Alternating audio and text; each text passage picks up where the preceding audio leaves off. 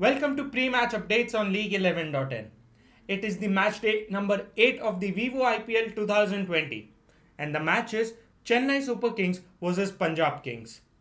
But before we get into that, let's talk about match day number 7. The match was Delhi Capitals vs Rajasthan Royals and we witnessed a captain's knock from Rishabh Pant. He scored a half century when his team desperately needed that. His team collapsed at an early stage and his innings provided them with the anchor innings. It was only because of his efforts that Delhi Capitals set a target of 148 runs for Rajasthan Royals. Rajasthan Royals too in the second innings had an early collapse. But it was David Miller's efforts that kept them alive in the game. After his wicket fell, match could have gone in either direction. But the biggest buy in IPL history, Chris Morris, stepped up to this opportunity.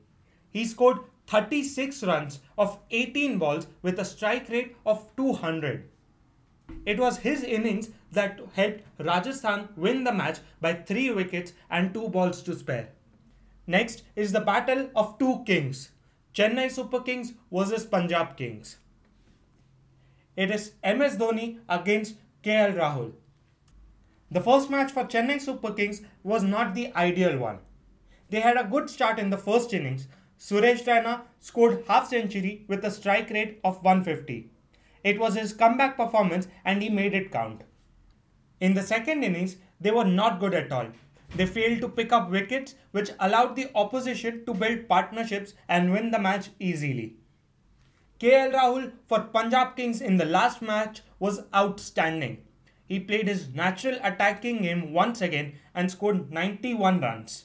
They set a huge target of 222 for Rajasthan Royals to chase down. Deepak Hooda and Chris Gayle also performed well in this innings. In the second innings, Sanju Samson's century almost cost them the match. But Arshdeep Singh's bowling in the death helped them recover and win the match.